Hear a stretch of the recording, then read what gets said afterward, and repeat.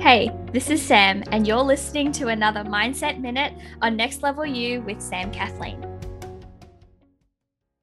I'll be honest, a part of me thought that I would be okay by now.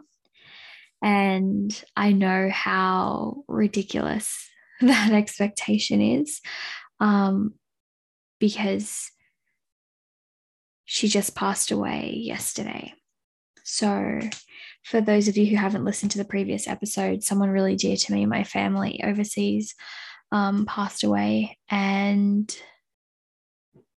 I'm doing okay, but I'm definitely not 100% there.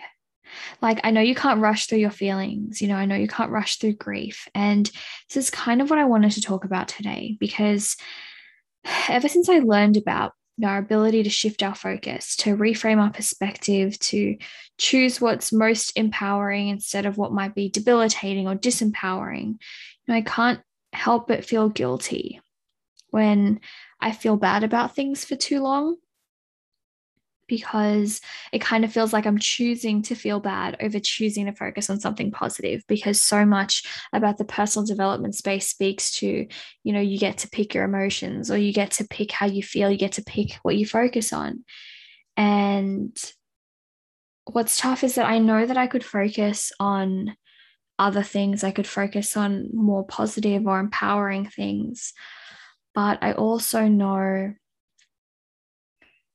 that what you resist persists.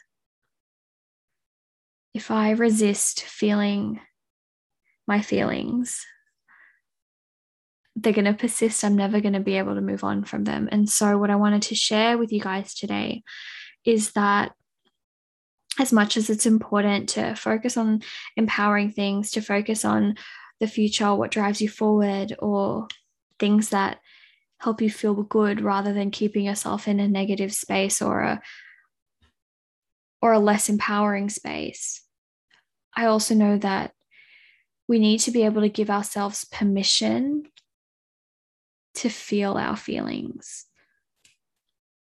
We need to be able to give ourselves permission to take a pause, to not hustle towards our goals every single day, to put things to the side so we can really focus on what's in front of us, so we can really focus on what's important in the moment. Because the truth of it is that I don't think I really allowed myself to feel the loss of losing a loved one, someone so dear to me who has played a massive role and continues to play a massive role in who I am today and how far I've come and everything I've been able to do.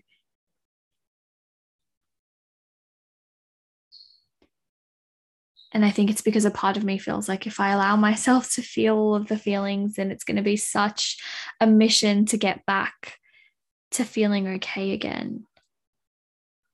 And so today's episode is just me sharing my commitment to letting myself feel all of the feelings, and also a reminder to you to give yourself permission to do the same.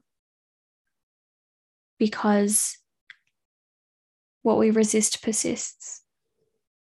If we don't deal with it, if we try to lock it in a box and ignore it or pretend it's not there, we can never really move on from it. We can never really move on properly because it'll always just be there in the back of our minds. And so I am sending you all of my love.